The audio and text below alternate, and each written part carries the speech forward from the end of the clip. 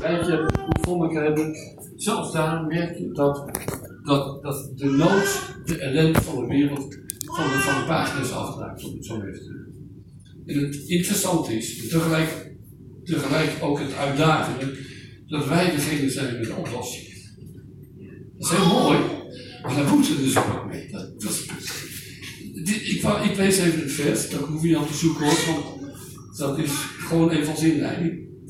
Voortdurend staat het, waren ze elke dag eendrachtig, dat gaat over de eerste gemeente. Voortdurend waren ze elke dag eendrachtig bij elkaar in de tempel en ze braken het brood in huis en gebruikten maaltijden met blijdschap en eenvoud des harten. En ze loofden God, ze stonden de gunst bij het hele volk. Dit is zo simpel. Wat deden die nou eigenlijk? Die gingen naar de tempel, elke dag staan hier. Dus die gingen van, jongens, kom, gaan. Gingen naar de tempel, loofden God, gingen naar huis, braken het brood, vierden het avondmaal, herdachten dat Jezus voor hen gestorven was. En ze hadden plezier te eten, ze aan te rekken met elkaar. En ze stonden in de gunst bij het hele volk. En er staat er, de Heer voegde dagelijks toe aan de kring van hen die behouden. Hoe simpel kan het evangelie zijn? Toch? En ik was een beetje getriggerd door het thema wat jullie nu hebben, wat jij mij toegestuurd heeft. Missie heeft een kerk. Ik denk, lees ik dat goed? Wat bedoelt hij? Missie heeft een kerk. Daar moest ik over nadenken. Nou ja, dat moet je ook. Je moet altijd nadenken. En missie heeft een kerk. Wij zeggen altijd, althans ik zeg altijd, de kerk heeft een missie. Maar hier wordt de zin omgedraaid. Missie heeft een kerk. En dat heeft mij geïntrigeerd. Ik denk, hé, dat is een andere manier van kijken naar de kerk. En een andere manier van kijken naar de missie. En ik moet zeggen, ik word al wat ouder, dat zie je ook. Ik voel mij het meest vernauw, gewoon heel eerlijk, als ik in een redelijk gestructureerde dienst zit. En ik weet dat ik ergens een plekje waar ik op een gegeven moment mijn ding kon doen, zeg maar, een priksel ergens, een beetje tijd ook afgemeten. Dat past mij, omdat dat gewoon een stukje structuur is. Ik hou wel een beetje van structuur, niet altijd erg, maar een klein beetje. En als ik dan, zoals hier vandaag, als ik dan hier ben, dan denk ik, nou, we gaan zien hoe het gaat worden. En ergens is dat toch een beetje de kern van het evangelie van de Heer Jezus. Dus ik heb het leven van de Heer Jezus bestudeerd over mijn leven al heel lang. Ik heb nog eens nagedacht en ik kwam vanmorgen nog zelfs tot de slotsom. Jezus had iets niet wat wij wel hebben. Hij had namelijk geen gebouw. Hij had geen gebouw. En de tempel, daarvoor zei hij, ja luister even, die breken af, die gaat weg. Dus, de tempel is voorbij, is finie. Maar hij had geen gebouw. Weet je wat hij ook niet had? Hij had geen dienst. Hij had ook geen team. Ja, hij had wel een aantal mannen om zich heen. En daar had hij soms meer last van dan dat het echt hielp, zal ik maar zeggen. Zo, Jezus moest helemaal zijn eigen missie uitvinden of doen, of weet ik veel wat. Wat deed hij dan wel? Als hij dat allemaal niet had, hij had geen samenkomsten, geen gebouw, hij had geen welkomstblaadje, geen welkomsteam, had hij allemaal niet. Hij had alleen zichzelf, ik en de Vader zijn één, zegt hij dan. Hij had alleen de Vader, zichzelf en dat zootje omgeregeld om zich heen, waarvan één zelfs bezig was om te verraden waar hij bij stond. Dat was wat Jezus had. En toch zegt hij op een gegeven moment, dat is een heel intrigerende. Zoals de Vader mij gezonden heeft, zegt hij tegen zijn discipelen, zo zend ik jullie. Als hij later met zijn Vader in gesprek is, Johannes 17, het hoge priesterlijk gebed zegt wij, dan zegt hij tegen de Vader, ik heb ze gezonden, zegt hij dan, zoals u mij gezonden heeft. En zoals u, ik heb geprobeerd te achterhalen wat er precies staat. En eigenlijk staat er precies wat het zegt, zoals. Dat staat er eigenlijk, oorspronkelijk. En zoals betekent net als, evenals. Dus op dezelfde wijze als Jezus gezonden is, zegt hij, zend ik jullie. Nou, als we dat nou even heel letterlijk toepassen op de entourage van Jezus. Hij had geen gebouw, hij had geen diensten, hij had geen organisatie, hij had ook geen kerk. Hij had alleen zijn opdracht. Missie heeft een kerk. Dus, nou, dat betekent niet dat we geen kerk moeten zijn, maar dat betekent dat we onze kerk moeten aanpassen aan de manier waarop Jezus het evangelie verkondigt. Zoals de Vader mij gezonden heeft, zend ik jullie. En toen realiseerde ik mij vanmorgen beter, ik werd er zelfs een beetje ontroerd van, dat jullie al een hele bijzondere opdracht hebben. Jullie hebben een soort van bijzondere opdracht om hier in Gouda een soort van de kerk opnieuw uit te vinden. En dat lijkt misschien wel heel makkelijk en leuk, maar dat is een hele uitdaging. Ja. Echt. Ja, echt. Oh, sorry, dat is een hele uitdaging. Al is een vast termijn waarvan je precies weet wat er hierna gaat gebeuren, is veel makkelijker. Dat vind ik gewoon. Ik weet niet van liedjes in de zang niet zo. Ik heb lang de kerk geleid in Groningen. Nou, ik ben niet van het hele erge stramien, maar een beetje organisatie moet er wel zijn. Dan zei ik van jongens, we moeten zorgen dat de zangdienst om, laten we zeggen, weet ik veel, 11:30 afgelopen is of zo. Zodat we tijd overhouden voor de preek. Dat werd ook een beetje zo. Er werd ook al aan geluisterd, dat werd ook zo gedaan. Maar wat nou als je dat allemaal niet organiseert? Begrijp me goed, het is geen oproep tot recalcitrantie of weet ik veel wat. Dit is alleen maar om onze gedachten wat te scherpen. Want wij spraken vanmorgen even over de groep hier en de ruimte hier. En wij kwamen tot de ontdekking dat als de Heer wil en als de Heer het goed doet, dat we gaan groeien. Dat is toch de bedoeling. Dus we willen vooral ook groeien met mensen die tot dusver niet geloofden en die dus besluiten om de Heer Jezus te gaan volgen. Dan op een gegeven moment, ik zei tegen Jacob, dan heb je op een gegeven moment een luxe probleem. Daar hou ik van, maar je hebt een luxe probleem. Want hier kun je op een gegeven moment niet mee zitten. Op het moment, laten we zeggen, dat je groeit in korte tijd tot 50 volwassenen. Met ongeveer 70 kinderen. Nou, dan kun je, zoiets. Dan kun je het hier wel schudden. Dan moet je het anders doen. En wij kwamen tot de ontdekking dat het heel moeilijk is. Wel eens heel moeilijk zou kunnen zijn. Om een ruimte te vinden ergens waar mensen een ruimte willen verhuren. Om daar kerk te zijn. En dan kon het wel eens zo worden, zoals staat van de eerste gemeente. Zoek een plek om samen te komen, waar je elkaar allemaal ziet, waar je elkaar kunt opbouwen.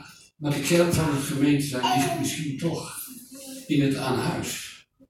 En samen met elkaar de kerk ontwikkelen. En dat is een uitdaging.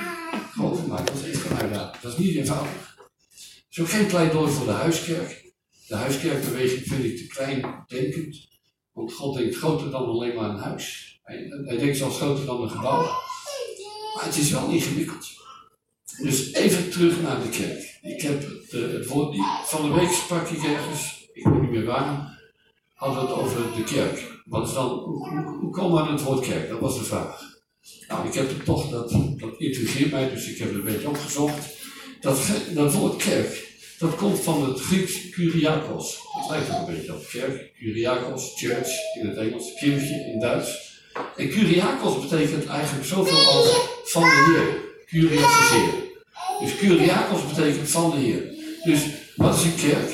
Een kerk is van de Heer. Dus dat is wat de Heer ons geeft. Ik maak het wel uit aan. Als iets. Oh, deze. Je ziet het niet. Zo? Ik denk dat ik. Oké. Kerk is van de Heer. Kunnen we nou nog wel horen? Ja. Toen heb ik even gekeken op onze alle Wikipedia. Ik denk, wat vindt Wikipedia nou wat een kerk is? En Wikipedia vindt ook wat van natuurlijk. Die vindt overal wat van. Dus ook hiervan. En die zegt, dat is een openbaar gebouw voor religieuze handelingen. Ja. Dat vind ik niet heel Zie je wel? Dat vind ik niet heel... Maar het bevestigt wel wat ik zei. Het is dus...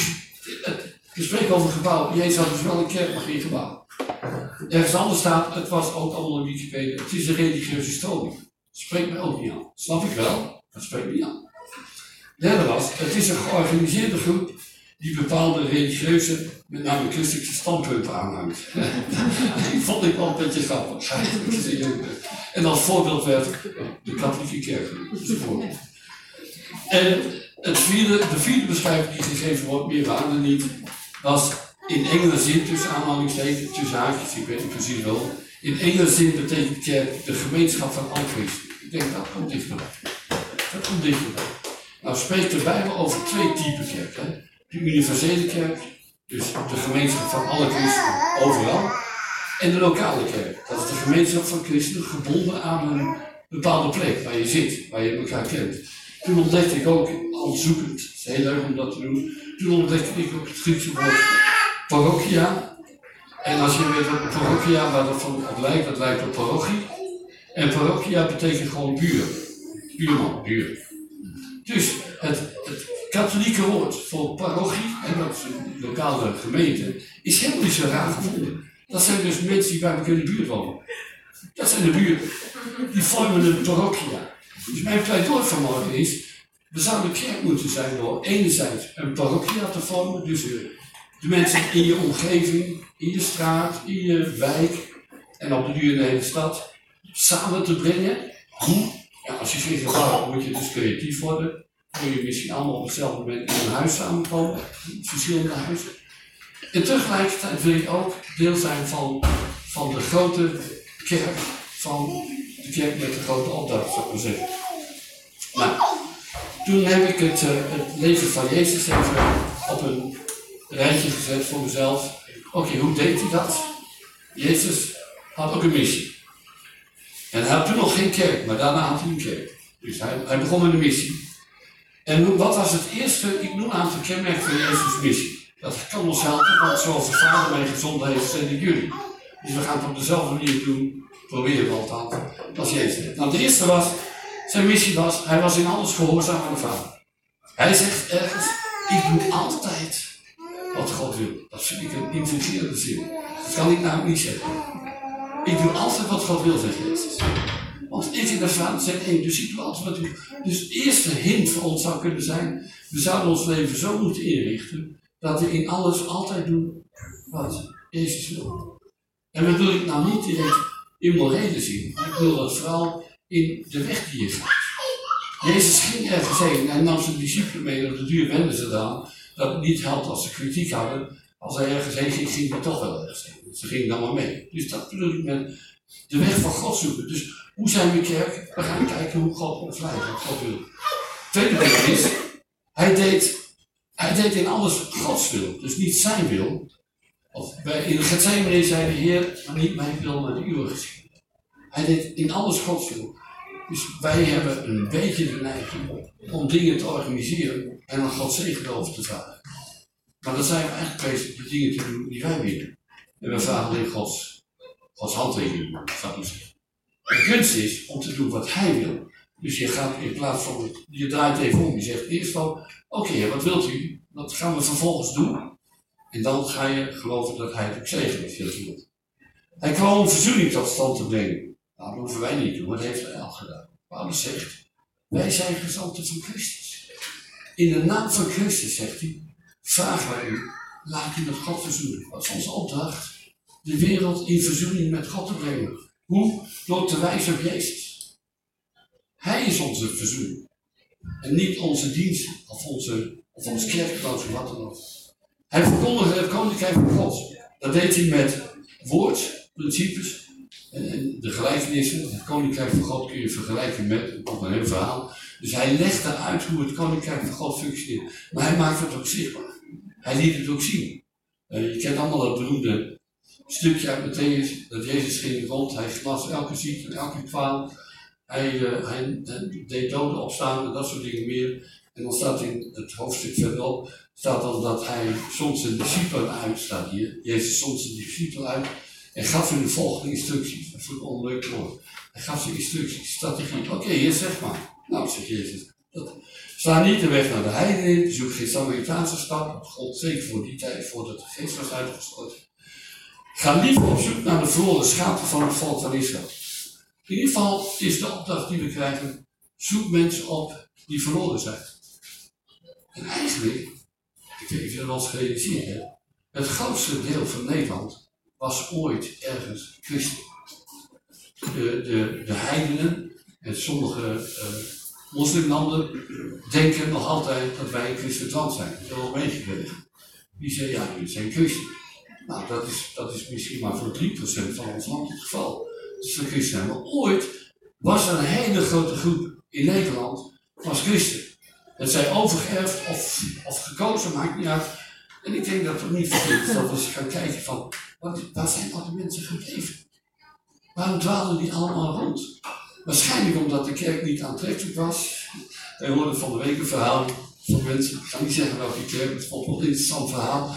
Die gingen op vakantie en die waren zo gewend aan 2 keer op zondag naar de kerk gaan, dat als we op een zomerhuisje waren, Dan werd de hele familie, was voor de tijd van het internet en zo, dan werd de hele familie, alle kinderen, allemaal in de auto geladen. En dan gingen ze in de auto zitten.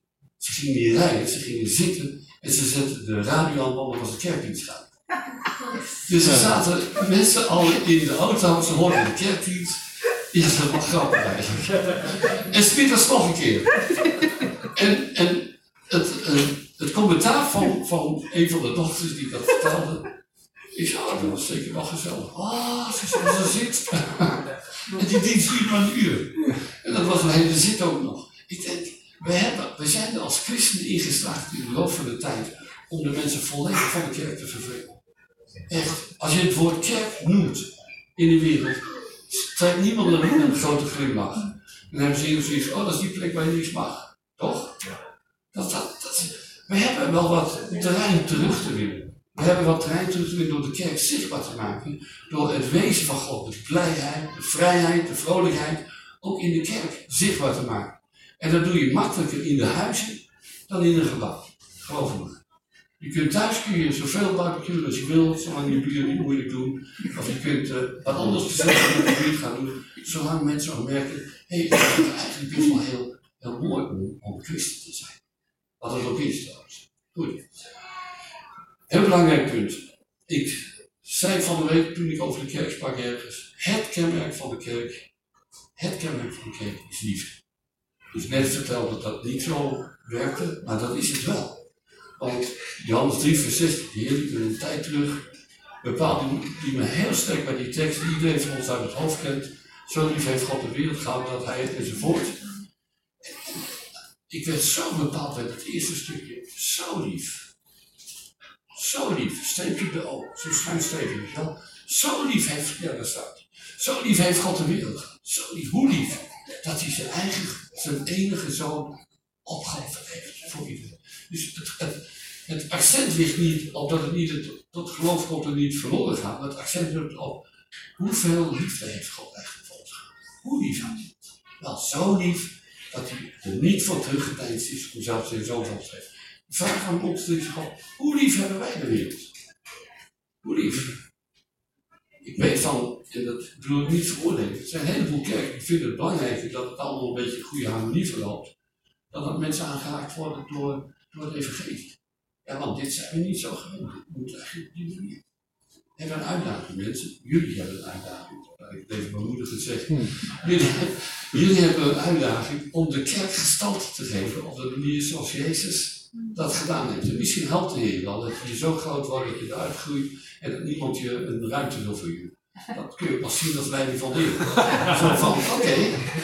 Dan ga je zeggen, dan gaan we voor bidden, gaan we bidstond, zegt de Heer, nou je kunt lang bidden jongens, maar die ruimte krijg je niet. Ik wil dat de kerk zichtbaar wordt. Op tal van plekken in Gouda. Dat zou wel mooi zijn. En een heel belangrijk kenmerk, daar heeft hij allemaal mee te maken.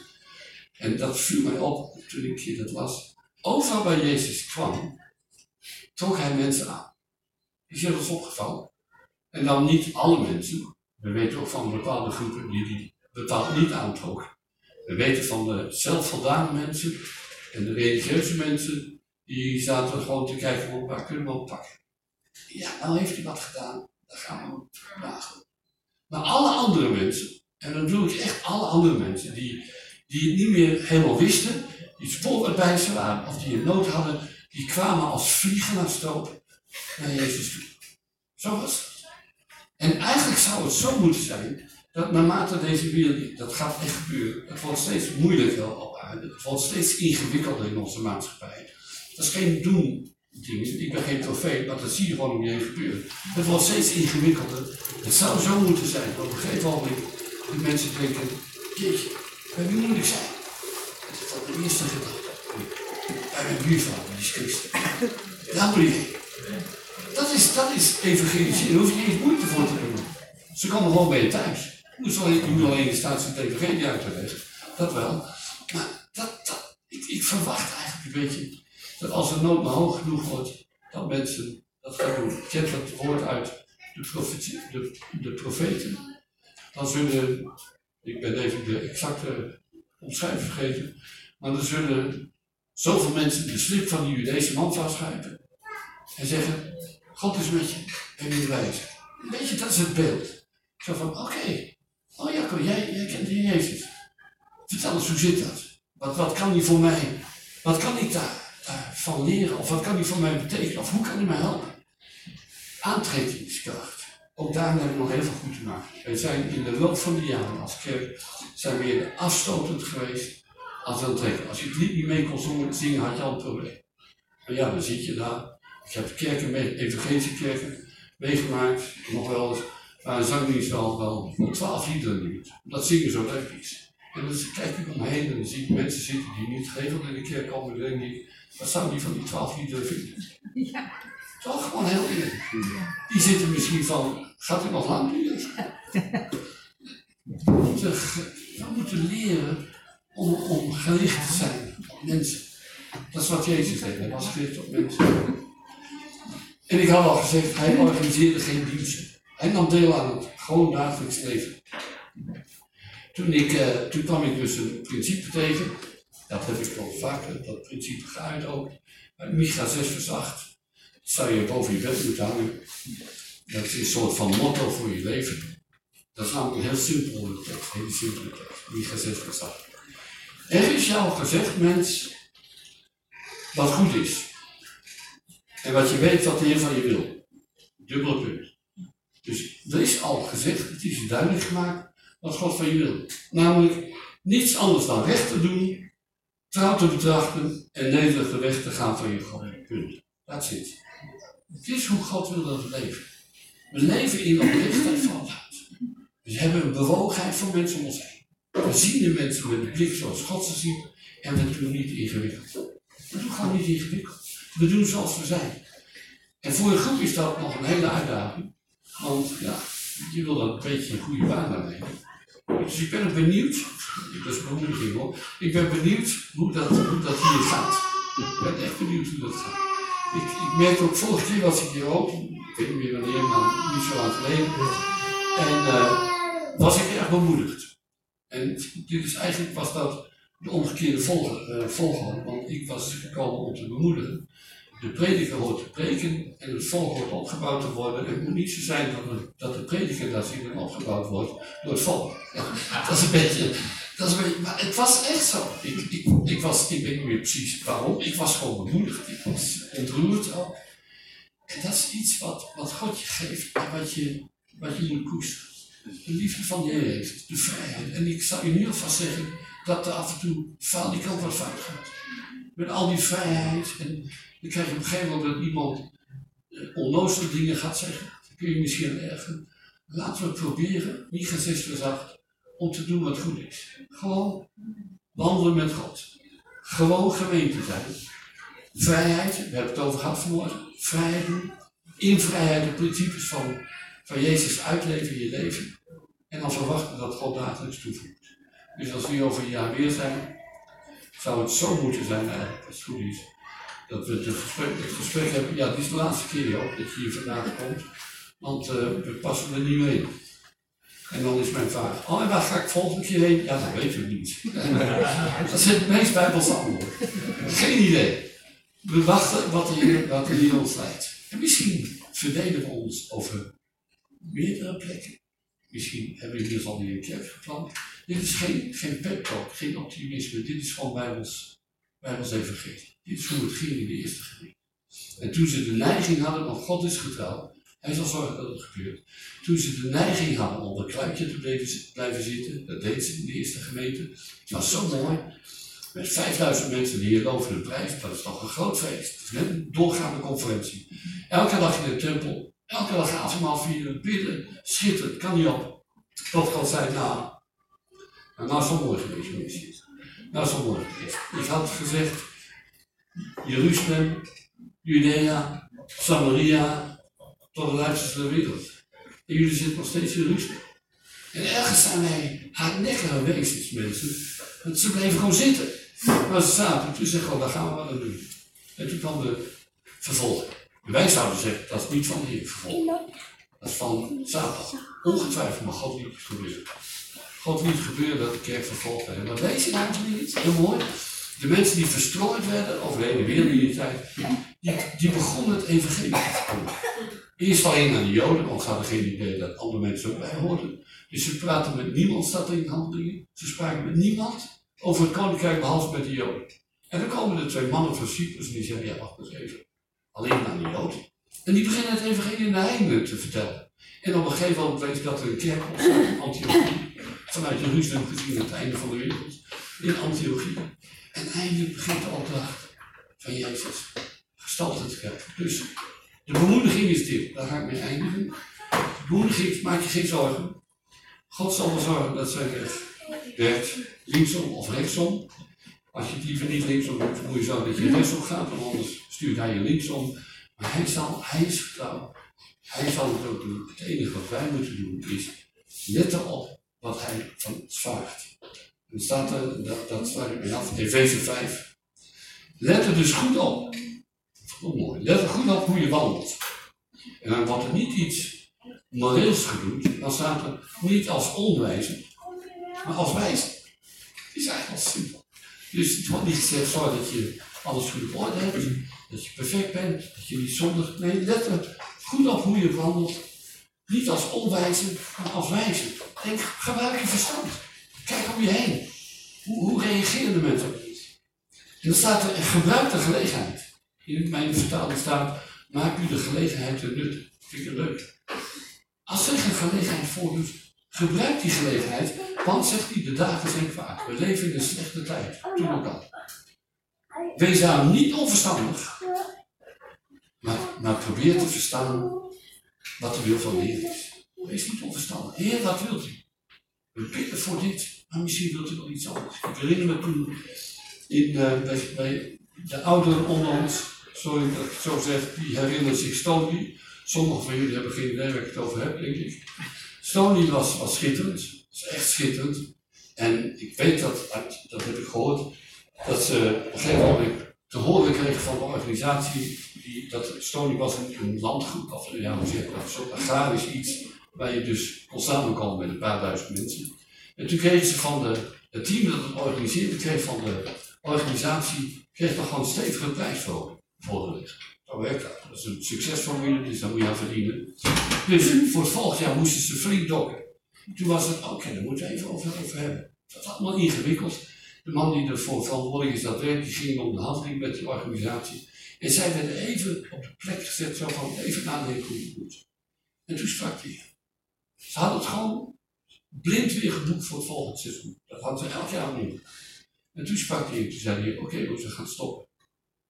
En toen had eindelijk, ik vond dat een hilarisch verhaal een beetje. Want de man die dat organiseert, Nights a Ring voor de Insider, die had zijn uiterste best gedaan, heeft zich uitgesloten om een goede deal uit te slepen. Komt terug bij het team, jongens. Het is geregeld hoor. We kunnen er al goede voorwaarden in. Waarop Terry Verker, de leider van het team, zegt, ja, we hebben net besloten dat we het niet meer doen. Nou, heb je al je energie erin gestoken van niks. Want omdat ze stilstonden, had God de gelegenheid om te zeggen, is dit wat we willen?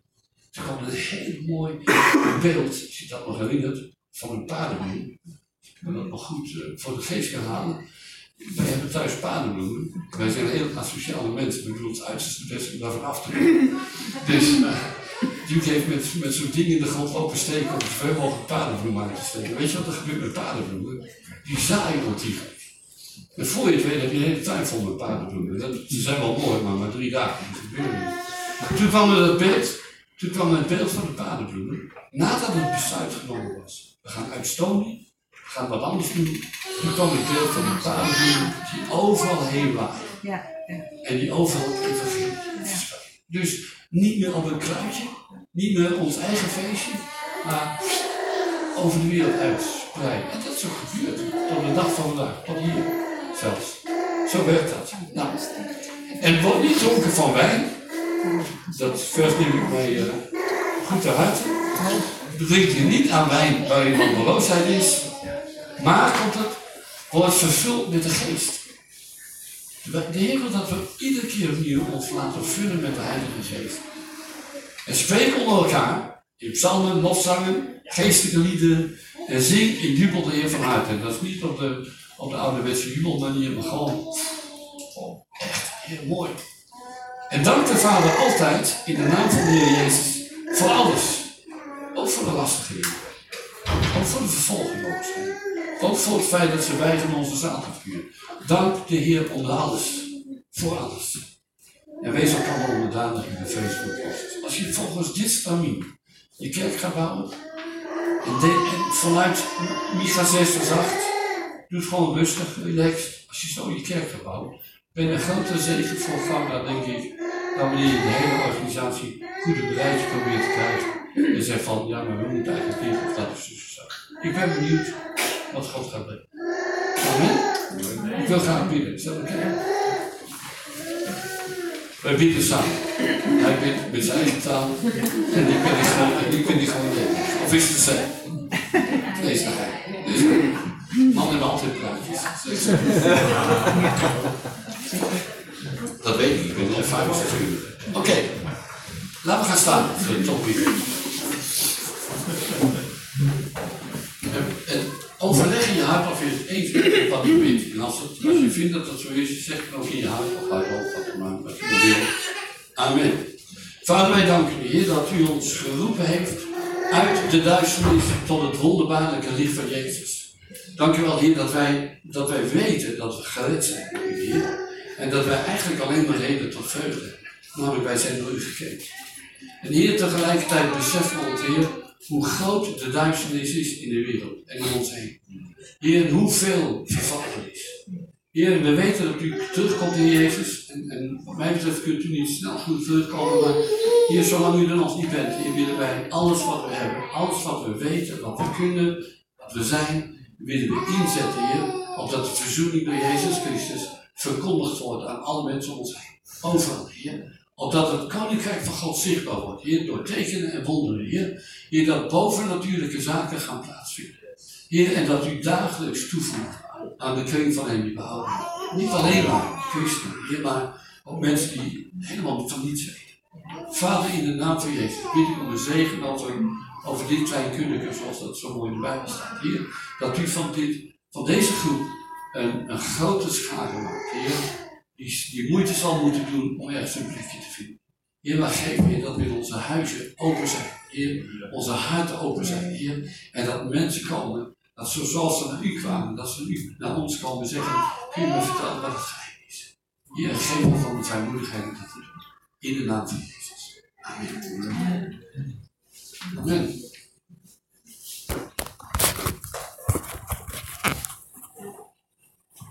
Ik vind hem heel knap, Joop.